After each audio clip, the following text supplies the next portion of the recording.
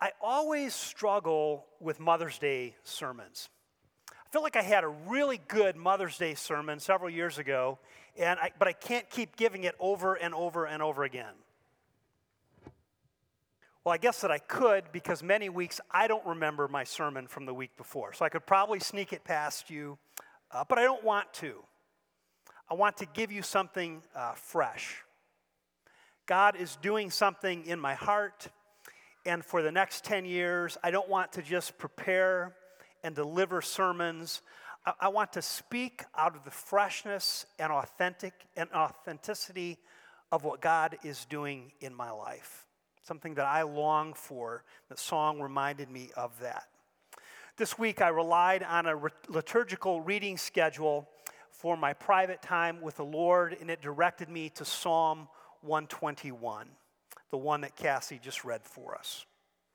Psalm 121 is a psalm of ascent. There are 15 psalms of ascent in the Psalms, and no one knows exactly what that means. But what most people speculate is that the songs of ascent are songs that religious pilgrims would sing as they were making their way to Jerusalem for one of 3 annual feasts as they were ascending to the city of Jerusalem, which was tucked away high in the mountains. The hike to Jerusalem, if you were coming from the north, was somewhat similar to climbing out of the Grand Canyon. 3,000 or 4,000 feet, a steep ascent to the city. Jerusalem sat atop Mount Zion, 17 hard miles from Jericho. And you wouldn't see the city, the whole 17 miles, you couldn't see Jerusalem until you crested the Mount of Olives, which was less than 2 miles away. So they're making their way up this steep ascent. They're singing the psalms, and we don't know exactly what was in their hearts. Part of what was in their hearts was anticipation of arriving at the temple, symbolic of God's very presence and a very important place in the mind of a Jewish person. It was not merely a destination, but going to the temple in their mind was coming in to the presence of God, and they would have been excited about that. They also may have been fearful. This is the path that is featured in the parable of the Good Samaritan.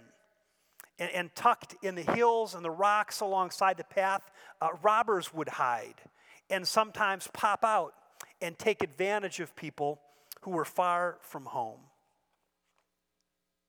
The first verse of this psalm reads, I lift up my eyes to the mountains. Where does my help come from?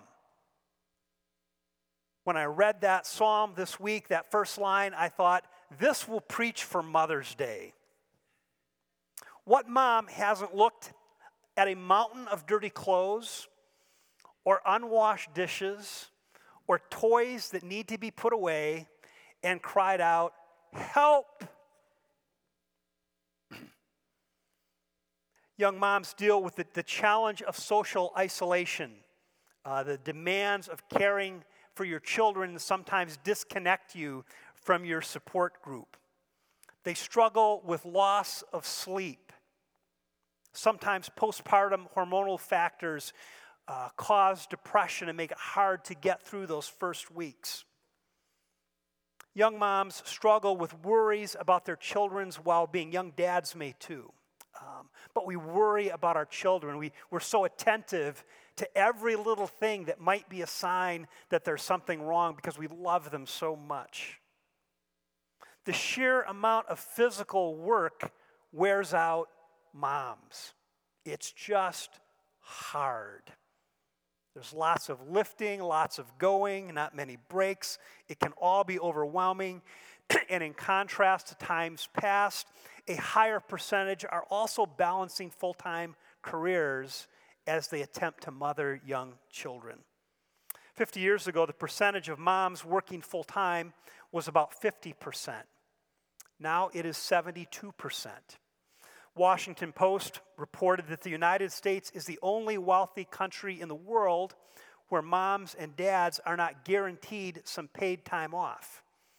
If you live in Japan, you get 52 weeks off when you have a baby. If you live in Great Britain, you get 39 weeks. And here in the U.S., there are 0 weeks guaranteed to young moms. If you were a young mom who is particularly tired, move to Estonia. They provide 140 days of paid leave, 40 to 70 that you can take before your baby arrives. So being a young mom is hard. The demands upon young moms are great, and like the psalmist, some of you may be asking, where does my help come from? In the second verse, the psalmist answers his own question. He says, my help comes from the Lord, the maker of heaven and earth. The word that he uses to identify God is significant. He uses the word Jehovah, the most formal name for God, so holy that once written, it could never be erased. So holy that Jewish people were not allowed to speak it out loud. It consisted only of consonants so as to make it unspeakable. This God is so holy and so powerful. There was one version that they added vowels to that was called Yahweh. But it was so holy that it could only be spoken one time a year when the priest entered the Holy of Holies to make atonement for the nation's sin. That is the God who the psalmist is referring to. In place of this name, the people of Israel would say Adonai or Elohim to avoid speaking God's holiest, most powerful name out loud. Some suggest that what the name means is he who brings into existence whatever exists. It is this God, this all-powerful God, whose name is so holy and so powerful that it cannot be spoken, who comes to the aid of young moms. What are this God's credentials? Always good to check on the credentials of someone. If you're having a home built or some plumbing done, you can check on Angie's List or something like that. What are this God's credentials? He is the maker of heaven and earth. That is the God who comes to the aid of young moms. This is the God to whom all young moms and all of us cry out to in our most desperate moments. In verse 3, the author shifts from first person to second person. Not only did this all-powerful God come to the psalmist's aid, he will come to your aid. We learn 4 things in verses 3 and 4. One is that this God will not let your foot slip. This God never falls asleep on us. This all-powerful God who made the heavens and earth and looks after young moms doesn't even get dozy. And he makes us part of a supportive community. The second stanza of the psalm reads, he will not let your foot slip. He who watches over you will not slumber. Indeed, he who watches over Israel will neither slumber nor sleep. The image of keeping our feet from slipping should be understood in the context of the steep ascent to Jerusalem. They're climbing a steep, rocky, rugged path with loose rocks and loose gravel. A sprained ankle could be life-threatening, and God is there watching us, attending to where we place each foot with every footstep. He's a God that attentive. But what if this God happens to fall asleep or distracted? Not possible. He never sleeps or slumbers. The word sleep means a deep sound sleep. God up there snoring, not noticing your troubles. The word slumbers means just, it's what I see a lot. It's what I see some of you doing on some Sundays. It's kind of, I think you're nodding with me, but your head jerks up, and I know that's not the case. For the Jewish people of Israel who sang the psalm as they were ascending to Jerusalem, it would have evoked a story of Elijah confronting the prophets of Baal on Mount Carmel. There's an Old Testament story that they immediately would have thought of when the psalmist talks about God not falling asleep. Elijah challenged the prophets of Baal to a duel of sorts. There was one Elijah, there were 450 prophets. Baal was a horrible, horrible, small g god. A god who was worshipped with child sacrifice and all sorts of wickedness. And Elijah challenges the prophets of Baal to a duel. And he challenges them to make two altars, one for him and one for them. He instructs them to prepare two bowls for sacrifice, one to Baal and one to Jehovah. And then as they're getting ready to light the sacrifice, he introduces a twist. And he says, oh, wait a minute. Let's not light the fire. Let's pray to our God to light the fire. You go first. So the prophets of Baal start dancing and shouting and crying and praying, trying to get Baal to light the altar to consume their sacrifice. They work themselves into a frenzy. And at noon, Elijah begins to taunt them. And he taunts them saying this, maybe your God has fallen asleep. Maybe he's dozed off. Maybe that's why he's not answering your prayers. Digging even deeper into his well of disrespect for Baal, Elijah uses another euphemism to say, maybe he's in the John. Maybe he wandered off in the bushes to relieve himself. Maybe that's why he's not answering your prayer. They dance and they shout. They start to slash themselves with swords and knives, continuing this frenzy of trying to get Baal to light the fire and consume their sacrifice. Finally, it is Elijah's turn. He steps forward, and before he prays in a final affront to the prophets of Baal, he says, wait a minute. There are 4 large jars here. Why don't you fill them with water and pour them over the altar? Soak the wood. So they do that. And then he says, why don't you do it again and again? So 12 large jars of water are poured over the sacrifice, and then Elijah begins to pray. And in 1 Kings 18 it says, then the fire of the Lord fell and burned up the sacrifice and the wood and the stones and the soil, and it also licked up the water in the trench.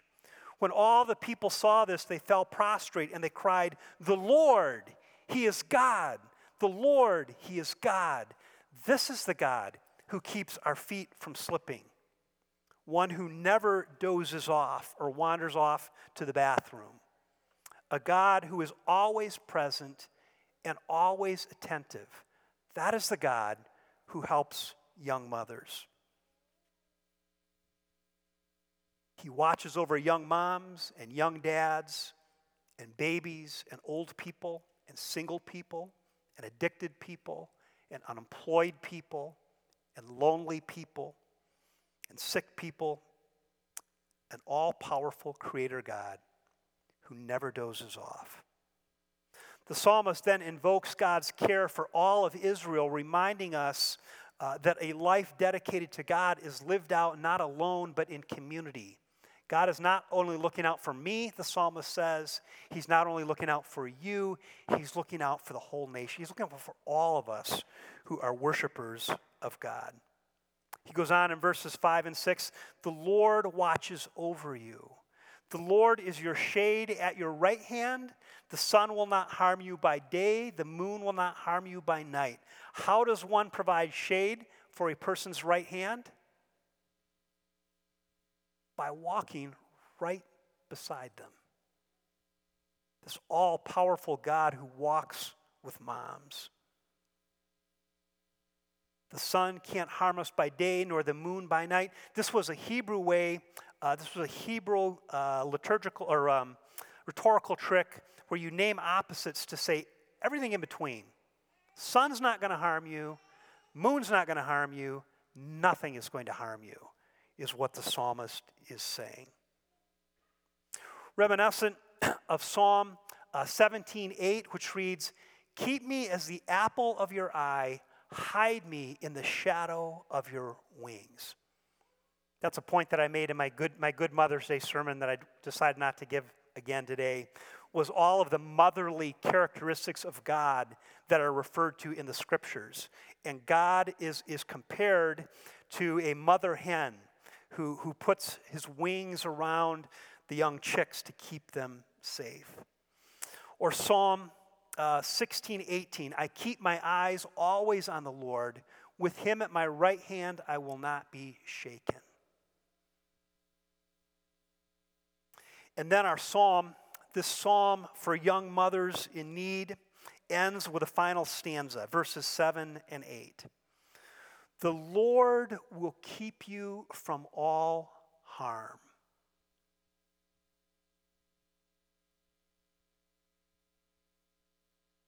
I have to be honest with you.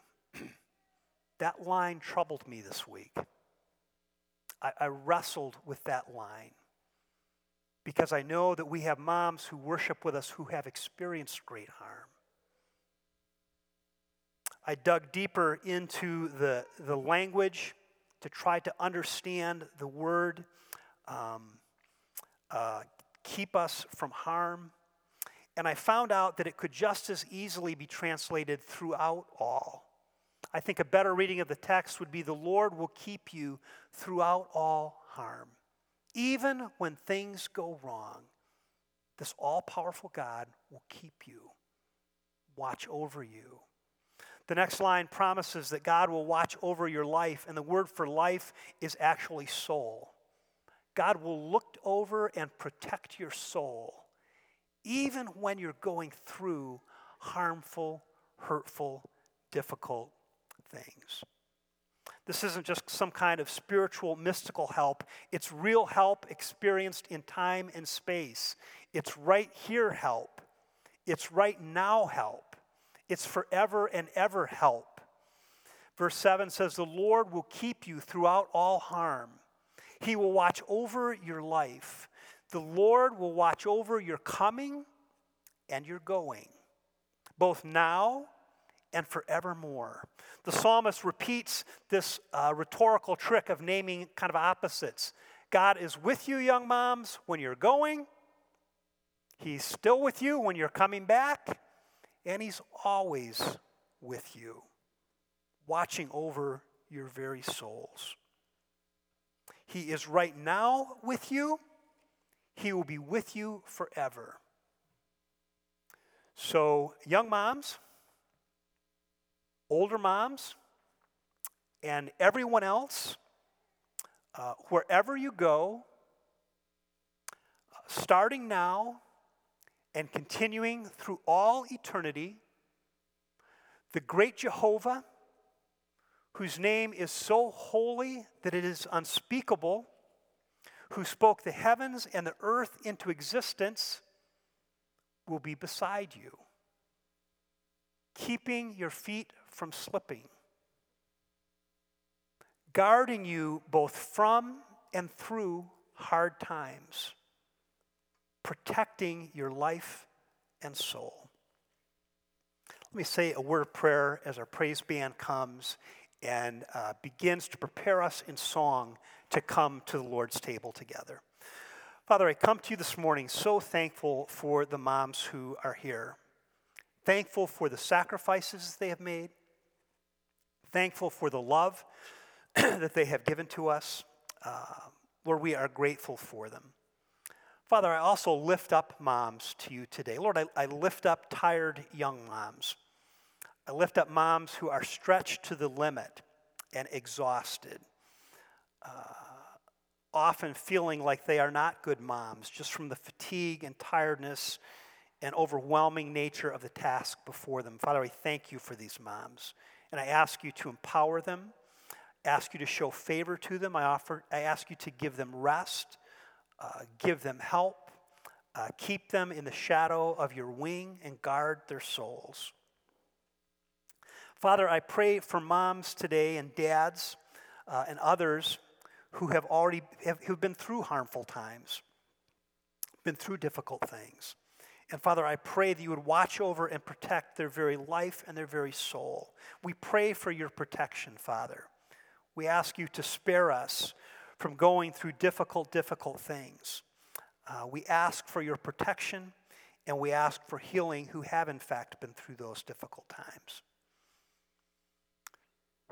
Father, we thank you for the way our moms, of all the important things they do, we thank you of the ways they remind us of your deep and powerful love.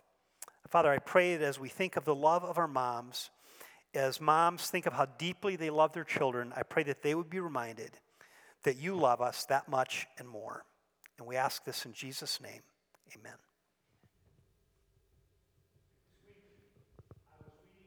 A.W. Tozer's book, The Pursuit of God. How many of you have read anything by A.W. Tozer?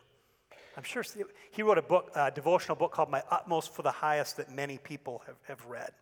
And I came across a quotation from St. Bernard of Clairvaux. There's a Catholic church here in town named after this saint. Anticipating coming to the table, he wrote, "We taste thee, O thou living bread, and long to feast upon thee still. We drink of thee the fountainhead, and thirst our souls from thee to fill." As we anticipate coming to the table, join us in singing a song that focuses our heart and mind on the holiness of this amazing God. The Lord bless you and keep you, make his face shine upon you and be gracious to you. The Lord turn his